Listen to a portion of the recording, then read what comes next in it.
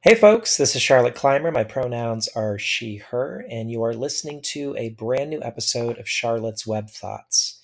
This is the audio slash podcast version of the actual Charlotte's Web Thoughts on Substack.com. You can go subscribe to that at charlotteclymer.substack.com. It's completely free. All you need is an email. It takes less than 5 seconds to sign up, and it helps me out immensely. So please do go subscribe. charlotteclymer.substack.com. October 25th, 2023. The next contestant on the House is far right. I know it's asking a lot, but remember way back when Matt Gaetz filed a motion to vacate against then Speaker Kevin McCarthy? That was a little over 3 weeks ago. And in that time, House Republicans have put forward 3 separate speaker designates, that's the term for a presumptive speaker before the majority party ostensibly votes them in, Representatives Steve Scalise, Jim Jordan, and Tom Emmer. For those unfamiliar, the typical process for the party holding the majority in the House is to nominate one speaker designate, who is then promptly voted in, takes the gavel, and pursues some sort of legislative agenda. That's typically how it goes. It's more of a formality. There's usually not much, if any, suspense to this. Sometimes a sitting speaker may be challenged within their party before the start of a new Congress. But after that, by the time the process gets to the House floor, there are no surprises. Which is all to say that this year has been completely bonkers for House Republicans. It's been especially embarrassing for them.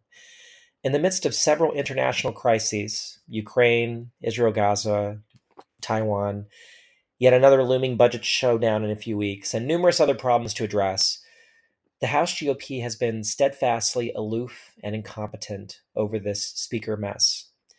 Why is this so important? Because it's unclear if legislation can be actually passed by the chamber without a speaker who has been voted into that position. The unelected Speaker pro tempore, Representative Patrick McHenry, may not have constitutional power to do so. And moreover, McHenry has flat out refused to test that theory. For a while there, a plan was floated for the bulk of the Republican majority to partner with Democrats and temporarily elect McHenry for a short period in order to pass critical legislation, kind of similar to how a continuing resolution will kick the can down the road in a budget fight. But that got scrapped. Also, and this is very important, the Speaker of the House is second in line to the presidency, just after the Vice President. And this vacancy presents a wee bit of a constitutional crisis on that front, too. Anyway, only Jim Jordan wound up getting a vote on the House floor, 3 failed ballot attempts, in fact, because Steve Scalise had the good sense to avoid embarrassment and dropped out before it could go to a full floor vote. And Tom Emmer was essentially pushed out early yesterday evening, a mere 4 hours and 10 minutes after he won the conference vote. Finally, much later in the evening, this is yesterday evening, Mike Johnson, a 4-termer representing Louisiana's 4th Congressional District and serving as the vice chair of the House Republican Conference, was named Speaker Designate after 3 ballots in the party conference. More on him in a second. But how the hell did we get here? Here's a quick timeline. This past January, after the GOP regained power in the House after the midterms, Kevin McCarthy won the conference vote to become Speaker Designate, but then struggled through a jaw-dropping 15 separate ballots to finally get the gavel, something that had not happened in a very, very, very, very long time. In exchange for the title, he bargained away much of his power to extremists within his own party conference, including the unprecedented implementation of a rule that would allow any single member to file a motion to vacate the chair, or in other words, it would only take one person to ask for a vote to fire McCarthy from the position. On October 2nd, that's, a little more than 3 weeks ago, Matt Gaetz took advantage of that rule and filed a motion to vacate. The next day, on October 3rd, McCarthy was removed before a full vote of the House, 216 to 210. Gaetz and his cronies within the GOP joined Democrats in voting to fire McCarthy. Democrats did give McCarthy several options to keep the gavel and avoid this, but McCarthy refused to play ball. The next day, on October 4th, Jim Jordan and Steve Scalise announced their bids for Speaker Designate. Representative Troy Nehls announced he would nominate Trump for Speaker, which created a fairly considerable buzz on the Hill that might actually happen. But then October 5th, Trump formally endorsed Jim Jordan. 6 days later, on October 11th, in a private vote by the GOP House Conference, Steve Scalise defeated Jim Jordan 113-99 to become Speaker Designate. The next day, on October 12th, that's one day, one full day, Steve Scalise withdrew when it was clear he wouldn't have the votes to overcome his detractors within the GOP, not because of Democrats, but because his own colleagues in the party conference would not support him. The next day, on October 13th, Jordan defeated Austin Scott 124-81 in another private vote by the GOP House Conference, becoming the second Speaker Designate this month. 4 days later, on October 17th, Jordan lost his first ballot before the full House. He needed 217 to get the gavel. He could only muster 200 votes. That meant 17 GOP colleagues could have voted to save him, but decided not to. The next day, he lost on a second ballot, becoming the first Speaker Designate to fail to reach 200 votes before the full House. That's in all of American history. I mean, it's nuts. So, desperate, Jordan and his allies that same day allegedly threatened a number of his colleagues behind the scenes, attempting to bludgeon them into his corner. That completely backfired, and Jordan made up no ground with the votes that he lost. The next day, more stories came out about Jordan's aggressive and possibly illegal tactics, and his candidacy was widely assumed to be dead. That did not make him drop out, however. On October 20th, Jordan held this bizarre press conference that morning in which he quoted the Bible and said that he'll prevail.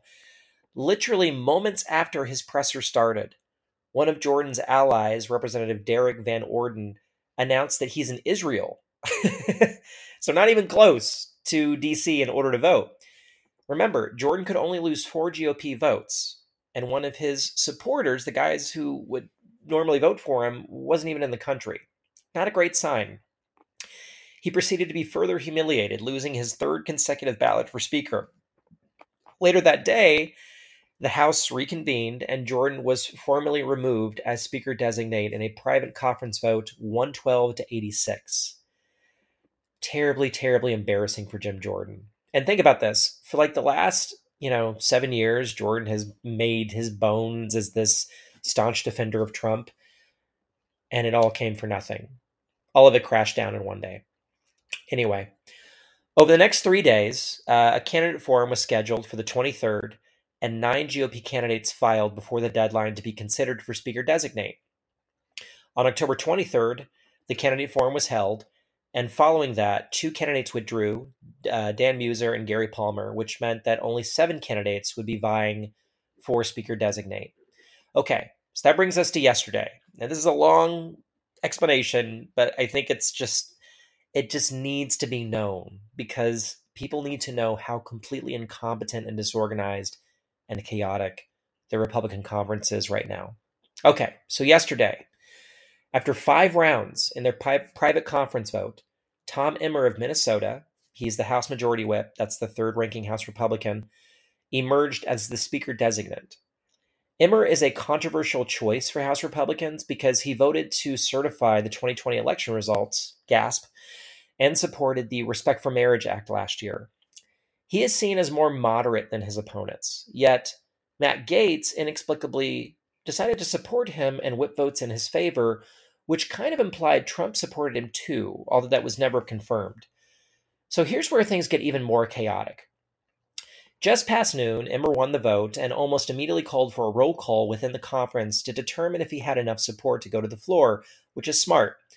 There were reportedly 26 GOP holdouts. Remember, he could only lose 4 votes in the full House vote. So 26 is bad. That's a lot of ground to make up. Not good. But Emmer did have Gaetz and several other Freedom Caucus folks in his corner. So maybe there's a path. Here's where things get really, really crazy. At 1:11 p.m., Donald Trump, while sitting in court listening to Michael Cohen testify against him, takes out his phone and posts on his platform, Truth Social, that Tom Emmer is a rhino. That's an acronym. It stands for Republican in name only. It's an insult within the Republican Party, and said that he shouldn't be Speaker. Uh-oh. This causes a hell of a stir within the GOP conference, and Emmer is making no gains in bringing holdouts into the fold. So the conference adjourns until 4 p.m. to figure things out. Okay, just past 2 p.m., Matt Gaetz, who had just voted for Emmer and quietly worked to get him over the threshold within the conference, was asked by CNN's Olivia Beavers about Trump's post on Truth Social and responded that it's really important to listen to the, quote, leader of our party. So Gaetz immediately throws Emmer under the bus, just like without hesitation. In that moment, Emmer's candidacy was basically dead, and everyone was then just working to figure out what happens next before House Republicans reconvene. And then for those few hours before that 4 o'clock reconvening, there were several Republicans who formally said they would not be supporting Emmer before the full House vote. Okay, just after 4 p.m., the GOP conference gathered again, and Emmer formally dropped out. He then promptly left the conference in a huff, even while his colleagues stayed there to figure out where to go. Reportedly, during the conference, Representative Rick Allen told Emmer in front of all their colleagues that he needs to, quote, get right with Jesus due to his support last year for the Respect for Marriage Act, the new law that grants federal recognition of same-sex marriages. Does anyone still believe these people aren't trying to overturn Obergefell? I really hope you will disabuse yourself of that notion. They are absolutely coming after same-sex marriage. Okay, anyway. So Emmer is the third speaker designate, and he immediately just gets tossed under the bus. I mean, he was speaker designate for 4 hours, 10 minutes. 4 hours, 10 minutes. That is beyond mind-boggling. Okay. At 6 p.m., the GOP conference reconvened yet again, and after 3 ballots, Mike Johnson won the vote over Byron Donalds, 128 to 29. They then did a roll call vote to determine if he'll have the support for a full floor vote on the House. He got 199 votes, with 3 members voting present and a few dozen members not voting. Remember, Johnson needs 217 if all of the House is present. So he can really only lose 4 GOP votes, and he's, lost at that point 18. 18 short of what he would need. So, here's where we are. There will supposedly be a speaker vote before the full House today. That leads us to 2 questions. 1, who is this Mike Johnson guy? And 2, does he have the votes? Mike Johnson is far right. He is a steadfast supporter of Trump, notably serving as a member of his legal defense team during both impeachment trials in the Senate.